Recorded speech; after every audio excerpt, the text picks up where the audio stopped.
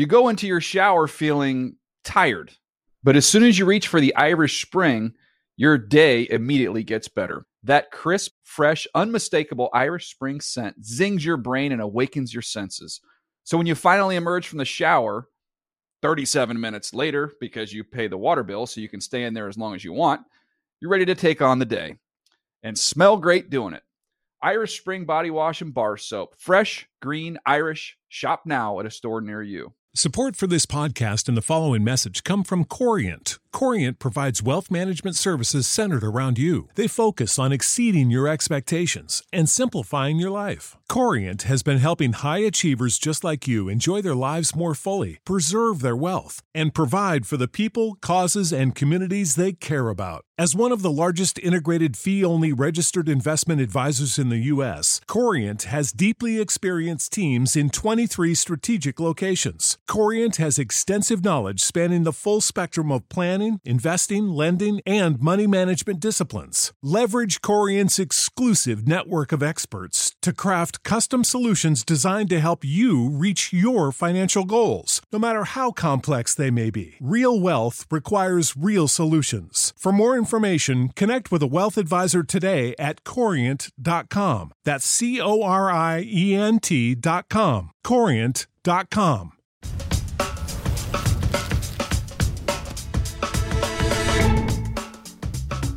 All right, pencils down, heads up, Steve. It's time for the NFL report. Steve White, James Palmer with you.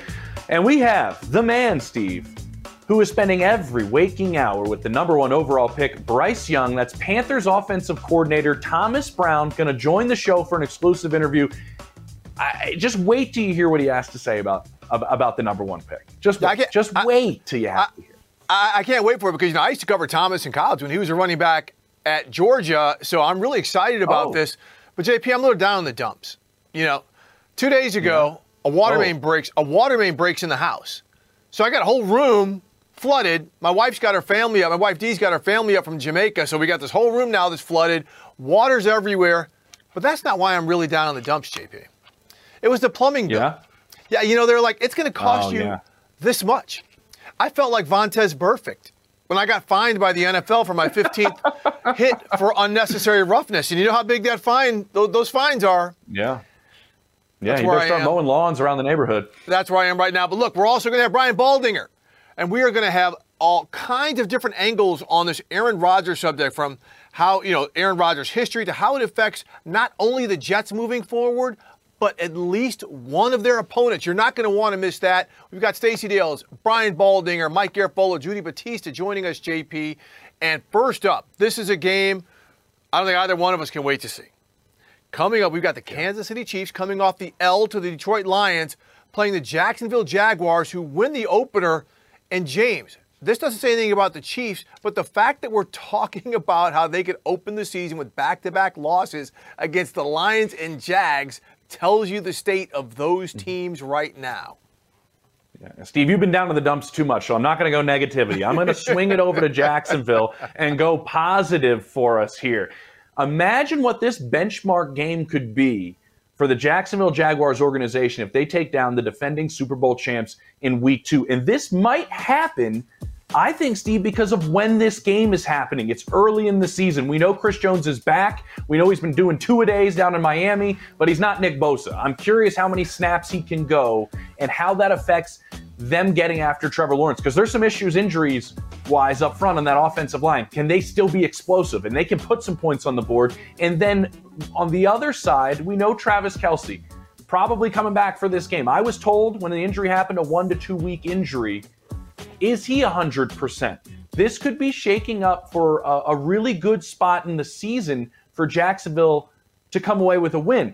The closing part of this, Steve, is closing out games. That's something that the Jaguars know that the Chiefs are very good at. We know that Patrick Mahomes and Andy Reid are great in the fourth quarter. They get better as the game goes on. But talking to people in Jacksonville, they believe that's a trait that they're developing as well. And if they're able to compete in the fourth quarter and win a tight game over the defending Super Bowl champs, a game that they believe they should have won in the postseason. Right. Talk to Doug Peterson this offseason. He truly believes they should have won that game at Arrowhead. This could be a massive game for the organization for the Jacksonville Jaguars, and they're treating it as such. It's a playoff atmosphere, I'm told, down there in Jacksonville. Well, as it should be. I mean, look, having Calvin Ridley and the way he performed in his debut last week is great reason for that optimism. And the fact that you talked about that the Jags actually had the Chiefs on the ropes to some degree in that playoff game last season, I mean, that says a lot about where they are. Now, remember, this was the game when Patrick Mahomes first got that high ankle sprain that, lingered all the way through the Super Bowl. So that was part of it. But you brought up Travis Kelce. He had 14 catches and 2 touchdowns in that game. He is that much of a difference maker. But will it make a difference with this receiving core that did not play well without him in week 1? Or will the rest of the guys step up to help buoy Travis Kelce? Because all of a sudden, if Kelce's not 100% and those guys aren't showing up, that's when we have to start to wonder if the Kansas City Chiefs might have some greater underlying issues. All right, yeah, JP, I'm really curious where Juwan Taylor's going to line up, Steve. I'm really curious how far back he's going to. You weren't saying going to left tackle. You were talking about depth from the line of scrimmage. 100%. And guess what? I think Doug Peterson knows a thing or two about his former tackle. Let's move to the game that I'm going to be at. And I think this is a great game. This is Ravens at Bengals. And I had a chance to talk to a couple of players on the phone this week. Had a chance to talk to Tyler Boyd, who told me that, yes, that is the worst he has ever seen Joe Burrow play. But the interesting part, Steve, in our conversation is, he said, you know why he's so even keel all the time? Because he said this week, nothing has fazed him. He's been the same guy each and every day. It hasn't bothered him that he went out and threw for 82 yards. Yes, he did get a haircut. He said that was partially because of the way he played, not entirely. But he said this is why he's wired this way. He goes to Ohio State. My university makes a terrible decision and moves on from him. He transfers to LSU. And his point with this is he has had to grind each and every spot he's been. Nothing's been handed to him in any of the spots he's been, which is an interesting thing to say for a former #1 overall pick. But he said that's why he has this mentality that he can go out and bounce back from things because of what's happened to him in his path getting to the NFL and being the highest paid player in the history of the league right now. JP, if we think he is not going to bounce back, then we need to go get drug tested or something. I need to go have more pipes in my house burst or something, because he's going to bounce back. He's going to bounce back. The issue of this game is not going to be Joe Burrow against this Ravens defense. It's down some DBs, right? They've already had some injuries on their defense. The issue is going to be Cincinnati's defense, because no matter what we want to say about this expanded Ravens offense, they're still going to try to run the ball. And Baltimore's offense was not great in their opener against Houston. They barely surpassed 100 yards on the ground. Lamar Jackson was a little bit here and there when it came to the pass game. They've got some things to work out. But after seeing the Bengals surrender more than 200 rushing yards against the Browns, and they really didn't adjust to fix it. Now, the Ravens, they don't have J.K. Dobbins. They don't have Nick Chubb that Cleveland did. But that defense has got to button it up, or else John Harbaugh, Todd Monken, and that run offense is going to continue to try and pound the rock. Steve, I look at one word that sums up, I think, this entire game, and that is communication. And that involves the Ravens. What are the two position groups that need the best amount of continuity and communication within a game? It's offensive line and it's the secondary, right? Yep. Those are the two spots that need to continue to talk to each other throughout a game. You mentioned it. Marcus Williams, the leader of that secondary, most likely not playing in this game, hasn't practiced all week with the pec injury. Marlon Humphrey not back yet from the foot injury. Down both those guys. Kyle Hamilton talked about it at length this week about how communication is an issue back there. Yes, they all play Call of Duty with one another. That does happen in the secondary when they're having their downtime. But on the field, having the proper amount of communication against these three dynamic wide receivers is important. And then Ronnie Staley and Tyler Linderbaum, their center and their left tackle, have not practiced all week. Both didn't finish the game on Sunday. That's difficult up front when you're working in a new system and just your second game with it. You want to run the football, and we know DJ Reader and company up front with Lou Anarumo can make some damage. Those are the two spots I'm really keeping an eye on in this game when I'm going to be there on Sunday. Yeah, I mean, talking about interesting defenses, we saw the Dallas Cowboys put a 40-love dunk on the Giants in the opener. Micah Parsons, at every level, they dominated. Well, guess what? They've got Zach Wilson and the 1-0 Jets this week. But on paper, it looks like an absolute domination for this Cowboys going up against a quarterback who has still not found himself. He was Aaron Rodgers' backup. But this is what we're going to do, because we're going to talk about Aaron Rodgers exclusively. But I'm going to tell you how Aaron Rodgers' injury affects more than just the Jets.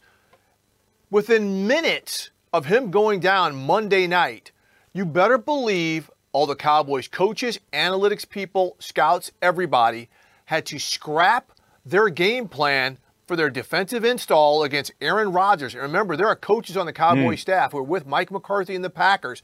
They know how Aaron Rodgers operates.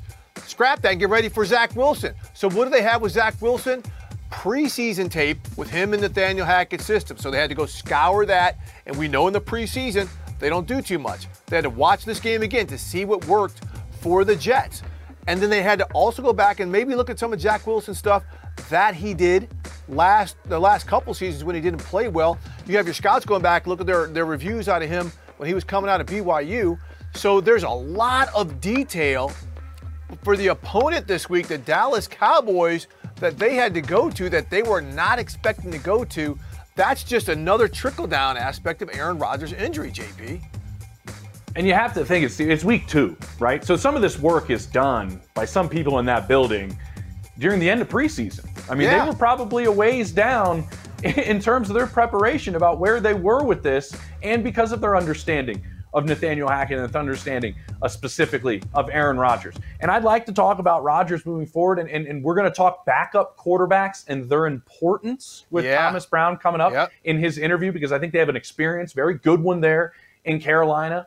And so there were questions, Steve, going, all right, where do the Jets go? Who should they bring in? The best quarterback, if you ask around the league for the Jets right now, is Zach Wilson. Because he has an understanding of the system, and anybody you bring in that has to learn that system and play exponentially better than him probably doesn't really exist for your liking or your ability to go and get that quarterback. What I'm curious about is because these two have sparked up a very good friendship throughout this training camp, and that's Aaron Rodgers and Zach Wilson. Is Rodgers going to stick around and work in the room with Zach Wilson and Nathaniel Hackett and company and making sure this young quarterback is set up to succeed the best he can? Now, again, I should put this clearly. That is not Aaron Rodgers' job right now. His job is to get healthy, and his job is to rehab and go through all of this. But he has talked about how rejuvenated he has been, Steve, coming and being with these guys, throwing with everybody in the offseason, and being around this young group. He could do wonders for helping out Zach Wilson because he knows this better than anybody else. I'm curious to see what role he plays moving forward. James, and this is why I'm so glad we have Stacey Dales on, right? Stacey, a world-class athlete, an Olympic basketball player. It seems like it's a fairly simple ask of Aaron Rodgers. Hey, once you've had your surgery, come back and help. But we don't know what Aaron Rodgers is going to be going through. We don't know what he could be dealing with. We've heard so many athletes talk about maybe going into dark pockets during rehab and things like that. So to say, Aaron, you need to be there for him, that's not necessarily as simplistic of an ask as it could be. But I think your point of the fact that just a few months that he's had together with Zach Wilson, the relationship that they've had, he might be able to have sprinkled some of that magic fairy dust on him that it looks like he sprinkled for 3 seasons on Jordan Love based on how Jordan Love came out of the gate last week. Man, I was talking to Tracy Wolfson in Foxborough last Sunday. She goes, we have the Jets Cowboys. Can you believe it? I can't remember last time we did a Jets game for our big broadcast on CBS. Well, we had Zach Wilson against the Cowboys. Well, coming up, we have the #1 overall pick, Bryce Young's mentor, sidekick, the guy who was molding him, Thomas Brown, the offensive coordinator for the Carolina Panthers. This is going to be ridiculous. Stick with us on the NFL Report.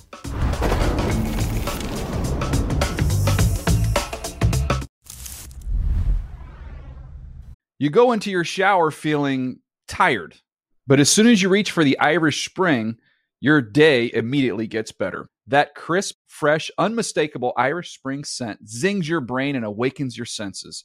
So when you finally emerge from the shower, 37 minutes later, because you pay the water bill so you can stay in there as long as you want, you're ready to take on the day and smell great doing it. Irish Spring Body Wash and Bar Soap. Fresh, green, Irish. Shop now at a store near you. All right, now we have a very, very special guest. And, JP, this is what we love, right? We're bringing people insiders and information that they're not going to get anywhere else. And we got Panthers offensive coordinator Thomas Brown joining us here on the NFL Report. TB. Let's go. Let's go. Excited to be here. That's what I'm talking about, man. You're looking good. Appreciate it. You know, for the folks who are listening on the podcast, they won't see, but Thomas has got off the shrugs machine. He's kind of jacked and swole right now in our shot. Yeah, you only get one body in life, so I gotta maximize it, take care of it, work out every day. Yeah, They had to widen his shot to fit him in there. We're scrunched on the sides, make sure he looks good in the middle. Hey, Thomas, just for timeliness of this, before we get on to things, a couple years ago, you blew out your Achilles tendon. When you were with the Rams, you're rolling around on the scooter and everything. Look, you're a former world-class athlete, NFL running back, college running back, but what is that experience like? And just kind of walk us quickly through your rehab. Yeah, so it was rough. So I would say I was going through a normal routine on the field, doing an individual drill. So every day we have, I would say, 20 minutes of individual. So I have the running backs and quarterbacks going through ball handle. And so I'm just kind of making those guys react off of me. And I make one step, and I feel like somebody just threw a football at the back of my ankle. So I turn around, look behind me to try to see if a ball was on the ground. And I realized there was no ball there. So I try to go take a step, and I just felt my whole kind of ankle and foot drop. So I turned to Reggie Scott and Sean McVay, who kind of standing by each other, and said, I think I just tore my Achilles. And so they thought I was joking, but I was obviously very serious about tearing the Achilles. And so Reggie asked me, are you sure? And I said, Reggie, I'm not a doctor, but I'm pretty sure I know what happens, what goes in between the same little spot. And it is missing right now. Mm-hmm. And so my first thought was, can I get off the field? Can I walk off the field? So I did walk myself to the training room. And so a number of emotions are going through my brain. Luckily for me in that position, I'm no longer playing. So it won't affect that aspect of it. But I can imagine from a player standpoint, right, how devastating it's going to be when it comes to the initial injury, being out for the entire year, but thinking about just the rehab process going back and kind of recovering from the injury. And for myself, I'm a fairly older dude. Now I try to still be somewhat relatively young, but it took me a good, 8 to 9 months to get back to doing everything I wanted. You were like 35. You were like 35? Yeah, you're younger than Rodgers. Yeah, for sure. So, I think being able to try to build back and get back into 100% shape was a tough challenge for me in my life, but it's different when it comes to being a washed-up coach versus being a player in your prime. Come on now. But Tom, I'm kind of curious in this. So when this happens, and not just what we saw Monday night with Aaron Rodgers, but in any instance where your starter goes down, what's the first conversation on the sideline that you have as a play caller, as an offensive coordinator, as a part of the offensive staff with that backup quarterback that's going in? What initially happens on the sideline right away? Well, the first thing for me is just trying to make sure you ease his mind when it comes to the moment of having to come in that type of opportunity. I think every time you have a major injury on the field, I think every player kind of has that thought in the back of their mind about some significant injury happening. So my role is going to be to try to calm those guys down as much as possible. All those guys to play with a quiet mind and kind of get those guys rolling once the play starts. So Thomas, with that situation, so we know the big deal with Aaron Rodgers going to the Jets, the quarterback. You guys have a very capable backup in Andy Dalton. Right. As we're looking around the NFL, not every team is as fortunate as you to have somebody like that. What about you guys in Carolina having someone like Andy Dalton who's there just in case of a worst-case scenario? I think just from the standpoint of what you mentioned, Steve, about being worst-case scenario, but I think more importantly, the everyday process of him being able to pour into Bryce from his experience, right, his exposure from being in this league for a very long time, how open Andy is, how he communicates in the media room, but also giving Bryce kind of just subtle tips and tales on the football field to help us with his overall development is awesome for us. So he's been through a lot of games, Andy Dalton, and he's watched the film the next day with coaching staffs a lot. Bryce did that for the very first time after your game on Sunday. If you could take us, Thomas, into that room and kind of what that first film session was like after Bryce's first game, what went down in there? Well, first off, we're all very disappointed about the outcome of the game. I think anytime we lose a football game, I've always been a very sore loser. My mom reminds me from time to time from the age I was 8 years old up until now. But I think being able to build upon some of the positive things we did offensively, but more particularly when it comes to Bryce and his overall growth and development, when you look at the tape and talk about the positive takeaways, you look at how he operates the system from a huddle standpoint, but also the sideline communication I thought was really good, especially for his first opportunity time being out. Mm-hmm. But what an opportunity to learn, like first week one, have adversity. And what I love about adversity is the opportunity to be able to take on the challenge to learn and grow from it. And Bryce is as good as I've been around when it comes to taking on those challenges. So when you're game planning, now that you've got a baseline, right, from the game against Atlanta, now you go to the Saints on Monday night. I mean, what is Bryce's approach? Because everything we saw in college was, okay, let's go get it. We know we did wrong. Let's go get it. Kind of tell us what it's been like working with him going into week 2. I'm in the exact same way. I think one of the things I love about Bryce is his overall approach. Remember back when we were kind of going through the process of evaluating quarterbacks. So we're on a couple planes flying around the country to interview quarterbacks, but also watch those guys throw in person. And so I meet with all the quarterbacks, and I'm asking those guys some similar questions. And one of the questions I asked all the quarterbacks was, just take me through, okay, the game is done. It's Saturday night. What's your weekly process from the time the game ends to the next game? And so most quarterbacks had probably I would say 10 to 15-minute response, right? So we're 17 minutes into Bryce answering the question, and we're still on Tuesday morning. So I think when it comes to his overall development, like he has a great approach, a great process towards understanding how to move on past the game, learn from those mistakes, but also build upon what he did well as well also. Well, Thomas, it was all of you guys on that plane, on this offensive staff going around. I saw a bunch of you guys at Ohio State at C.J. Stroud's pro day, and you guys were making the rounds. With that said, all of these offensive minds you guys have on this staff, how do you, I guess, in this process with a young quarterback, a number 1 overall pick, as talented as Bryce is, kind of divvy up who does what? How does it get split? Is there a meeting before? Like, do you guys devise who handles what? How does it operate within a staff when you're trying to mold him early on? Yeah, I think the great thing about our setup is that we have a great operation when it comes to delegating roles and responsibilities. I think sometimes when it comes to having so much, whether it be mental capacity or experience in one room, depending on who you have, it can become an issue. But we do a great job when it comes to always checking your ego at the door. And we're all about trying to find ways to figure out what is right versus who is right. So I think the collaboration process we have has been amazing. It's been awesome. I look forward to kind of building that every day. And Thomas, you talk about, the collaboration, forging an identity, right? You're a former running back. You've coached running backs. What about the run game and how important that is? And to not only helping Bryce develop, but you guys establishing what type of character you're going to be offensively. Yeah, so, we break down our offensive identity. So we talked about this from day one. We got back here in April when our players came in. We broke it down to kind of 3 different categories. All right, number 1 was being physical at every position. And so you mentioned the run game. Everything starts with that approach up front. That's one of the biggest positive takeaways from our game is that we did a really good job of being aggressive, attacking. Running backs did a really good job when it comes to running after, making contact after the ball, kind of from a contact standpoint, fighting for extra yards. When it comes to the overall development of a young quarterback, but also offensively in general, everything builds off of that. When you talk about your play pass, your keepers, your nakeds, and obviously drop back offense as well. Thomas, does that play off of what obviously you look at what everybody else is doing, right? And everybody kind of sees and steals from one another. Is it looking at what is a trend in defensive football in the NFL alters what you want to do offensively, or do you look more at offensive football around the NFL and then kind of build it off that? Obviously, it's off of your personnel, but still, which side of the ball do you look at more to kind of build that identity? What you said last was probably the most important thing, as you kind of already mentioned, when it comes to understanding your personnel and what you guys do well offensively, up front, quarterback-wise, your skilled players. But, to me, it's kind of a combination of both. When you look at trends around the league from an offensive standpoint, defensively, you can get certain ideas from there from an offensive perspective, but we kind of hold true to our identity, our philosophy, and trying to build upon it every single week, but also doing a great job of self-scout.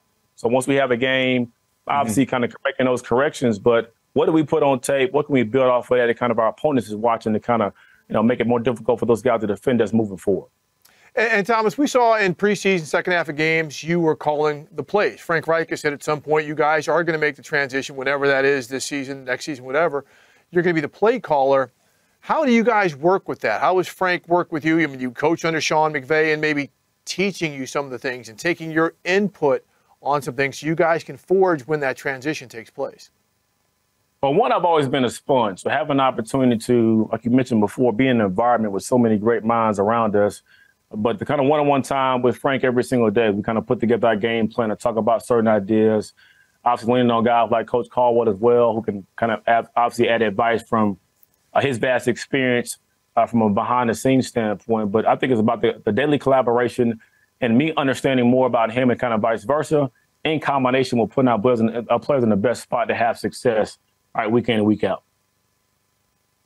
Tom, I'm fascinated by play callers. I love when guys say they're so much in the zone, they're not even looking at the sheet, right? They're just calling it. But everybody kind of has a different description of it, right? Some guys say it's a science. Some guys say it's an art. Some guys say it's a feel. How would you describe play calling? I think the biggest part of it is about preparation. So obviously being able to have a feel on game day is important. Being able to adapt and adjust depending on what the opponent is giving you is going to be a big part of you having success on game day. But it's about what are you doing throughout the week. Putting the game from a game plan standpoint, how you bring it to life, but more importantly, how you explain those details to your players. Because ultimately, it all boils down to not how smart you claim to be or want to be as a play caller, but how smart are your players, what those guys can activate on game day. All right, Tom, let's take it back. We got that number 20 on at UGA. Okay, we're going back to running backs. All the conversation this offseason is running backs are devalued. Every week, all I hear is how valuable the running game is. Right. What is the difference between the value of running backs and the value of the running game? Well, Steve, I'll say this. I understand the frustration around the league when it comes to some of these elite players who have continued to produce on a consistent basis and want to be rewarded for it. But all I can do is speak for us from an organization standpoint and our value. And I went up for a guy like Miles Sanders, for example, who had great value for us. And people may say from a market value standpoint, it was a little bit higher. But for just as far as how we want to be built identity-wise, it was a perfect fit for us when it comes to how we're building this system, but also great for a rookie quarterback as well. Miles can do it all. We all know that he can do a lot of different things as a running back, Thomas. And so last one for me is you're going into your second game with your quarterback. Everybody talks about adversity when things don't go right for young quarterbacks. How do they bounce back? How do they respond? What was your take on this week? What maybe instances, if there is one, that sticks out to you most about Bryce where you said, oh, okay, this is kind of different in this guy? Well, I think to me is what I've seen every single day since he stepped foot in his organization from a practice standpoint, preparation-wise, but also in the meeting room. I mean, he is calm, cool, collective. But one thing I did see that I love is obviously from a game play standpoint, just the fire, the emotion, the demeanor on the sideline when it comes to making plays, getting guys going, but obviously wanting to have the ball in his hands when it counts the most. So we can definitely build upon when it comes to our overall operation. Thomas Brown, offensive coordinator for the Carolina Panthers. Thank you so much. Now that you finished shrugs and shoulders, don't forget leg day, Thomas. You got to stay balanced above below the waist, my man. Start every Monday with leg day. That's what I'm talking about. That's a big part of that. That's what I'm talking about. Wow. Thomas, thank you so much. Thank you for the time. He never misses leg day. That's Brian Baldinger, and he's going to be here later to tell us about Packers quarterback Jordan Love. The eye and the sky don't lie, and neither does Brian Baldinger.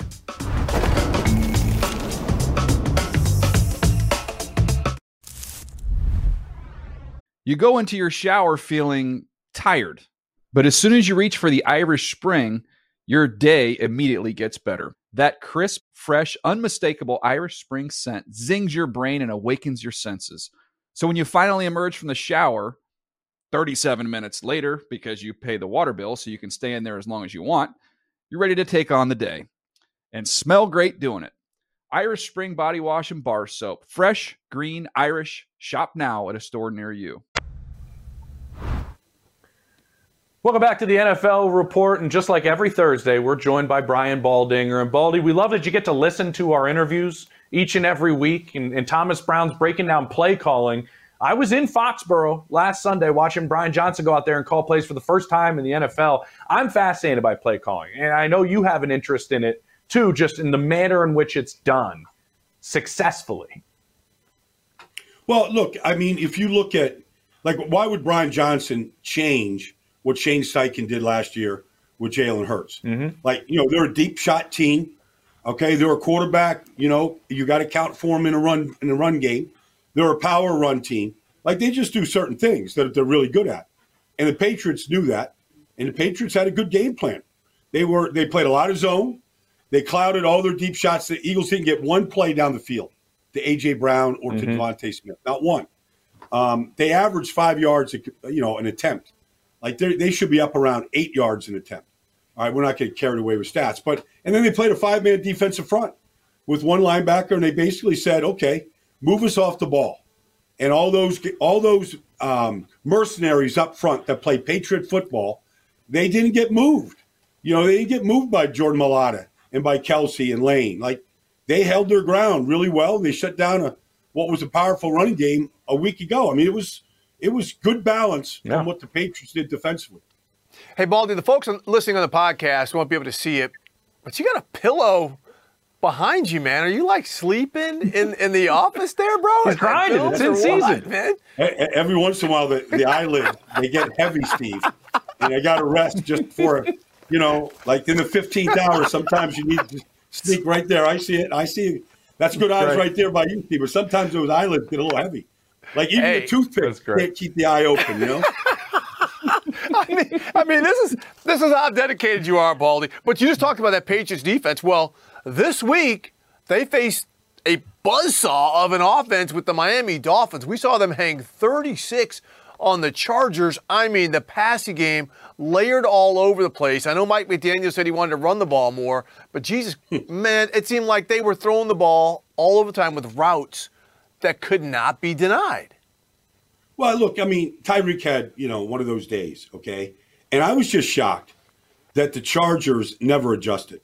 Like, I've seen Bill Belichick play elite receivers, and they will cloud them. I don't care what the name of the back of the jersey was. Could have been Chad Johnson back in the day, They had a cloud over the top. And this throw right here by Tyreek, like, where is the safety over the top on that? That 35-yard touchdown, this game winner right here, you're going to put Mike Davis on him. There was nowhere else that Tua was going but to Tyreek. And so, like, this is the first play of the game. I don't know. They're in some kind of a walk away with Khalil Mack. The safety wasn't sure if they were going to clamp him in the zone. Like, he was just too wide open all day. And I just don't believe the Patriots will let that happen. Like, maybe Jalen Waddle will get some.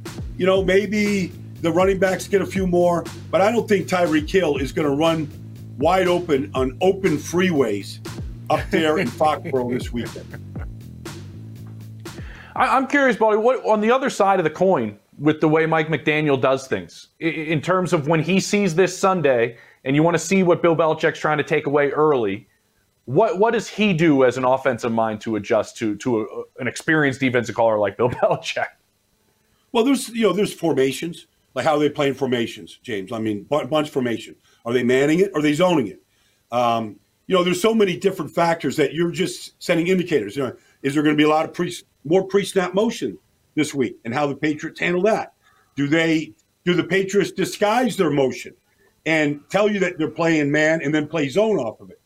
I thought it was interesting last week. The Eagles took a deep shot to A.J. Brown, and it's a classic Jalen Hurts and A.J. Brown. And there's Gonzalez and Mapu, two rookies that bracketed it.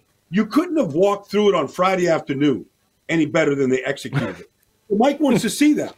Like, are they going to bracket our deep shots? Are they going to cloud it? And if they do, then the underneath should work, should open. Are they going to play zone? Are they going to mix it up? Are they playing half field man, half field zone? Like, Mike's looking for all those indicators. And then for any indicator that he sees, he's got a beater for it. Whether it's a man beater, whether it's flooding the zone. But the good thing is Tua was so clear in what he was looking at last Sunday. And people can argue all they want about Tua. That guy, going back to Alabama days, is mechanically sound. His feet get set, and when his feet get set, like, he makes one stick throw after another, like right here. Like, in stride, you're going to get a lot of yak. Like, he is a deadly accurate thrower. And his deep ball, like, you can't throw it any better over the top. Now, that's the fourth corner right there, the Chargers. Why not go after it? Hey, Baldy, speaking about mechanically sound and indicators, let's go to Jordan Love, because for a couple of years we heard there was no indication that he was going to be able to play quarterback in this league. And from what we saw in the preseason and his debut, he looks like he's going to be just fine. Well, I mean, just think about the receiving core. He's throwing to Jaden Reed, their second-round pick. Yep. Romeo Dobbs, their second-round, for a year or two right now. That touch, the floater to Romeo Dobbs, all right? Just a back shoulder fade in the corner of the end zone. We've watched Favre do it for 15 years. We watched Aaron Rodgers do it for 15 years. And we might just watch Jordan Love do it for 50 because he threw it just the way both those Hall of Famers threw it. Yep. Like he knew exactly where to put that ball and let Dobbs go get it. All right, Baldy, that's really great stuff. We're going to make a transition from Jordan Love to the story of the week and Aaron Rodgers. And Baldy, we will see you next Thursday. Yep. But here's Rodgers post-surgery on IG. Thank you to every person that has reached out, called, texted, DM, connected through a friend, etc.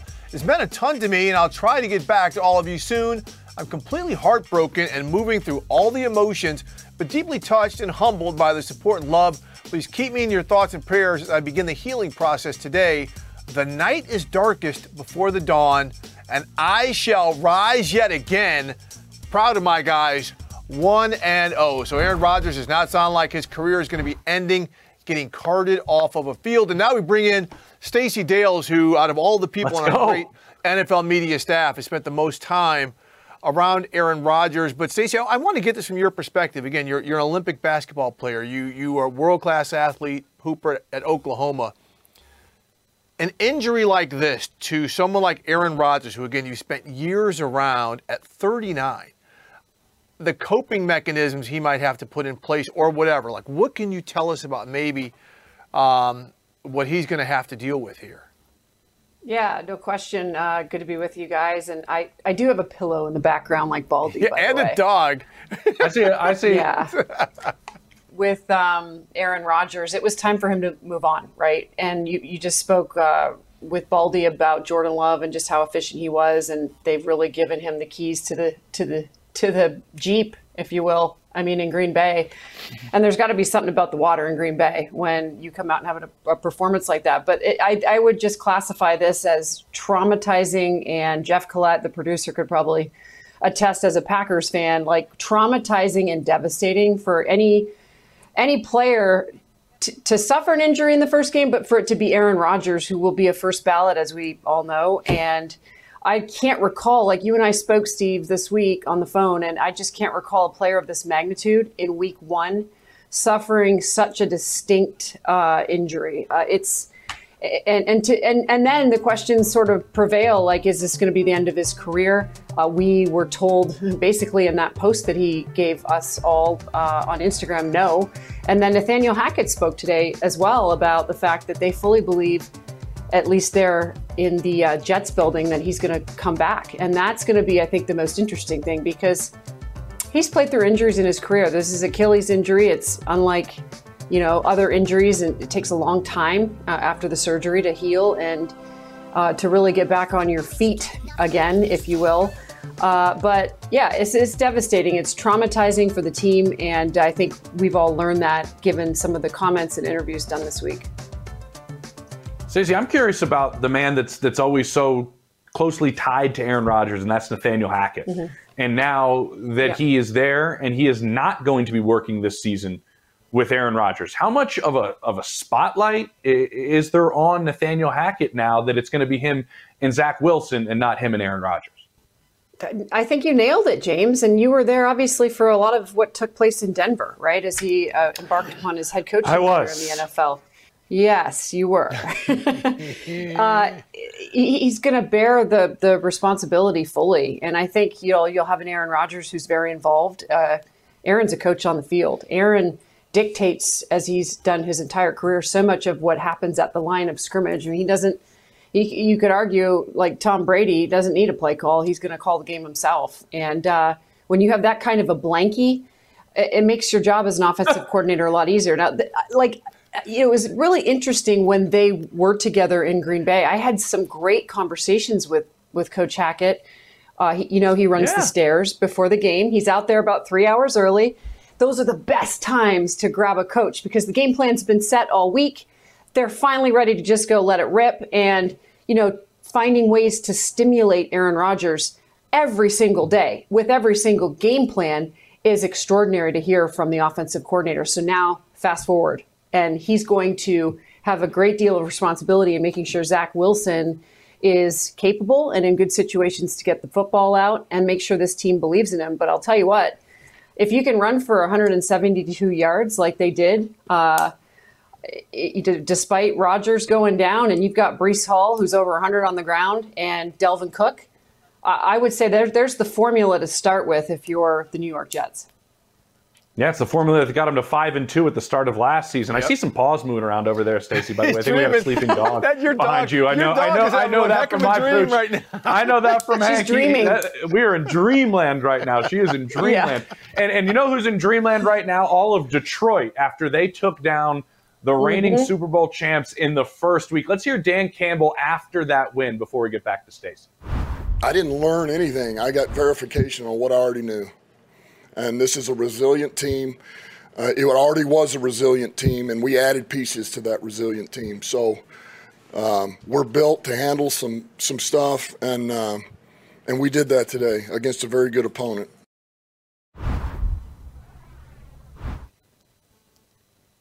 Motor City Dan. They did do that. Hey, they did do that, Stacey. How different is that building now with that man and where they are right now, Stacey? Where is that building in terms of their mindset?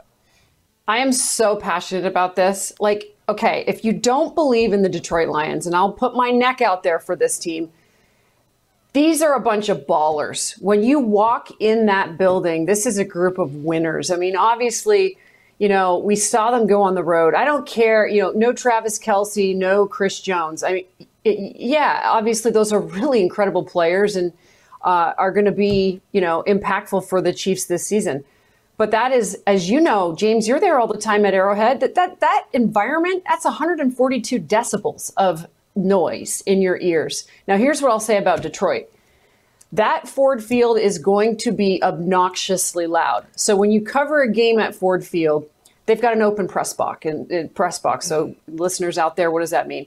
You guys know there's no shield, there's no glass. It is open. So when I do a game there, I literally have to take my noise reducing headsets or my earplugs and I got to put them in because it is deafening at that field. And the culture is really incredible. Jared Goff has been revitalized. He's playing, I wrote it down, 359 pass attempts without an interception. Are you kidding me? Yep. I mean, their longest streak ever. Their rookies have been sensational. So it's an exciting time in Detroit. And Stace, the fact they're playing a Seahawks team that's going to be desperate, I just want to know, the Blue Man Group, Chauncey Gardner-Johnson's calling for everybody in Detroit to come in with blue ski mask. You have 5 seconds. If you were there, would you be rocking one? 100 P.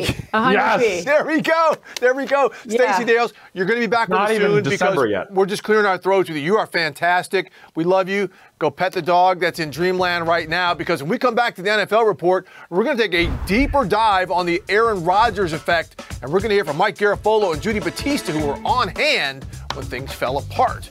Kind of Monday night.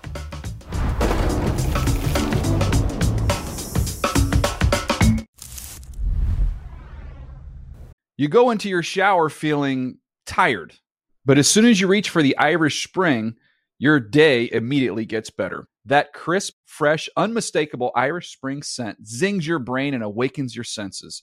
So when you finally emerge from the shower, 37 minutes later, because you pay the water bill so you can stay in there as long as you want, you're ready to take on the day. And smell great doing it. Irish Spring Body Wash and Bar Soap. Fresh, green, Irish. Shop now at a store near you.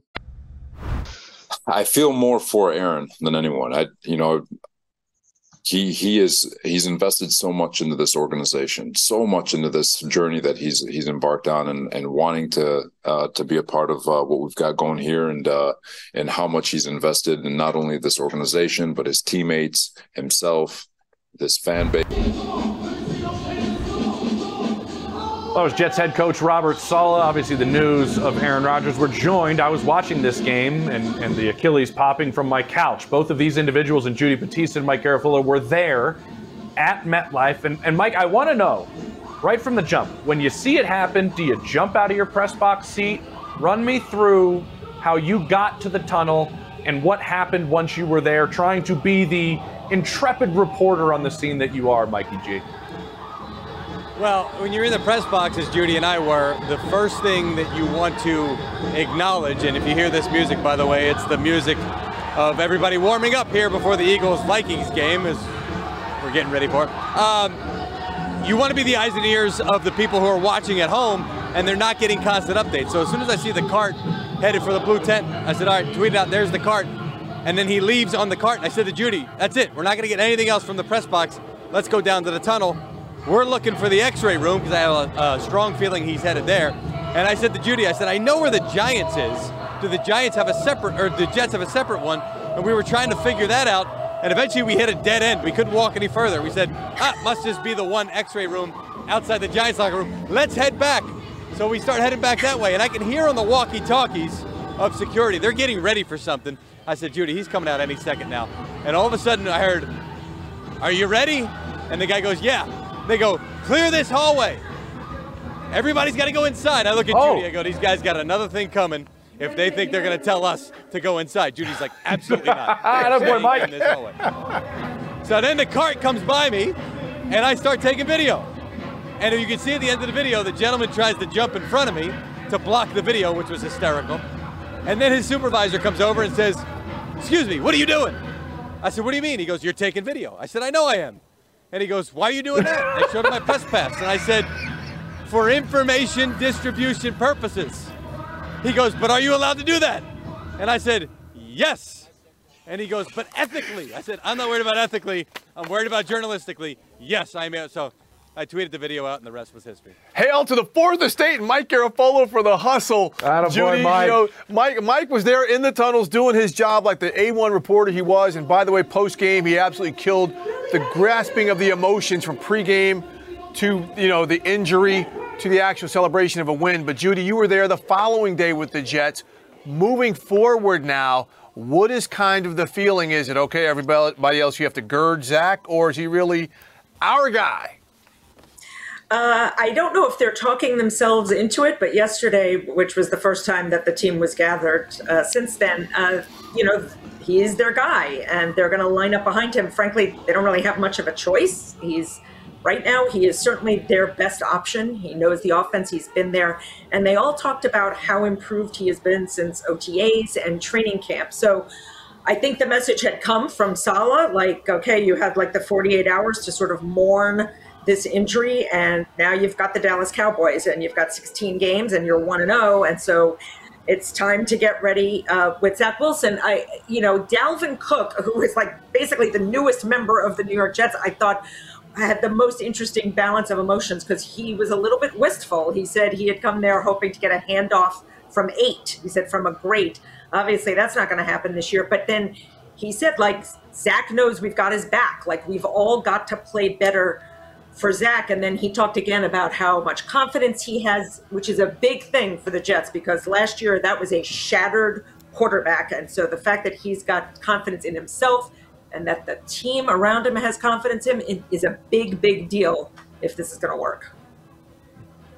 Yeah, Mike, I want to ask you about that shattered quarterback. Have the Jets looked elsewhere yet? I'm assuming that started. Any look at a backup, a veteran backup? What are their options around Zach Wilson?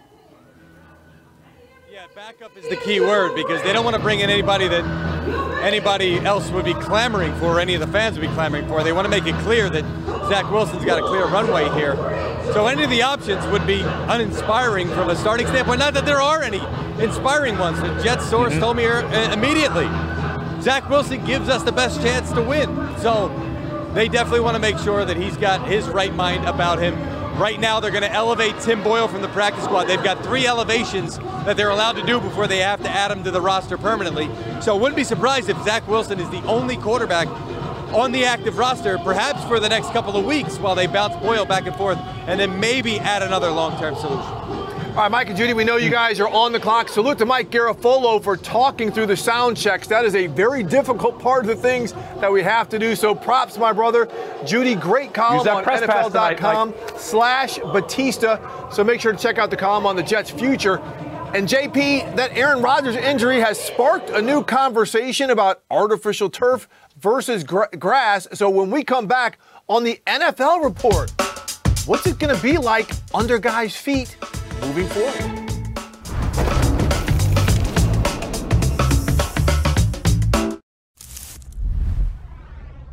You go into your shower feeling tired, but as soon as you reach for the Irish Spring, your day immediately gets better. That crisp, fresh, unmistakable Irish Spring scent zings your brain and awakens your senses. So when you finally emerge from the shower 37 minutes later, because you pay the water bill so you can stay in there as long as you want, you're ready to take on the day and smell great doing it. Irish Spring Body Wash and Bar Soap. Fresh, green, Irish. Shop now at a store near you. Back at the NFL report, and Aaron Rodgers' injury sparked another huge debate, JP, and that is to turf or to have natural grass, as the NFLPA came out and said that all fields should be natural grass. David Bakhtiari, the left tackle for the Packers, during the game said this is another incident of artificial turf leading to an injury. But, JP, we've heard the discussion. We know it's not going to happen. There are some teams that are just not going to put in natural grass. It could be to climate. It could be to a dome. There's no natural grass going in Mercedes-Benz in Atlanta or the Superdome in New Orleans. So this is going to be a continued debate, James. And so to tell people really about it, we're thinking about stadiums a lot when it comes to artificial turf or grass. But this is practice fields. This is indoor facilities as well. There's a lot more to it than just natural grass at stadiums. Yeah, that's exactly right. I was at Broncos when Russell Wilson talked about this week, and it was actually, I don't know, maybe it's a rarity, a very honest moment from Russell Wilson where he took, a stance, Steve. He had an opinion. He said, I specifically practice. He wants to be on grass fields for his ankles, for his knees. He brought up the indoor facility that the Broncos have, and it's a newer indoor facility that they have. And if that doesn't show you the way veteran players that we talk to, Steve, around the league feel about indoor practice facilities. Usually, if there's weather or something that happens, the team has to go indoors. There is every veteran on the team that is throwing on the sneakers, and they are like, I am done for today. I am doing a walkthrough. That is the extent of what I'll do on this indoor practice facility. That's usually what happens during the week. It's funny that that's their thinking, right, Steve? But at the same time, then on Sunday, they're going to go out and play on a turf field. And you brought this up earlier. Their first instance into the NFL as a young prospect at the NFL Combine is on what surface? It is not on natural grass. It is on turf. I mean, and that's part of it. And this is where Joe Burrow, JP, and you were talking about this when he came out and said, if we're going to have turf, it should be universal turf at all of those sites. Great idea. And speaking with the NFL, it is up to each individual team on which turf manufacturer they want to use for their stadiums and for their practice facilities. So that is a good idea by Joe Burrow. Why don't you elaborate? Yeah, I love that Joe came up with that idea, considering he's a guy that's also had an ACL in the past, right? And also is somebody that spends a lot of time on the turf, depending on how his offensive line plays. But having a universal turf from field to field, at least in his mind, would give players an understanding of what they're going to be playing on and a knowledge before they get to that game on what playing surface they're going to be playing on. But again, we'll find out if that happens. There's a lot that goes on in these stadiums moving forward in different types of events, monster trucks, all sorts of stuff. Steve, it was a pleasure. I'm going to see you Monday when we recap some Week 2 games on the NFL Report. See you guys on Monday.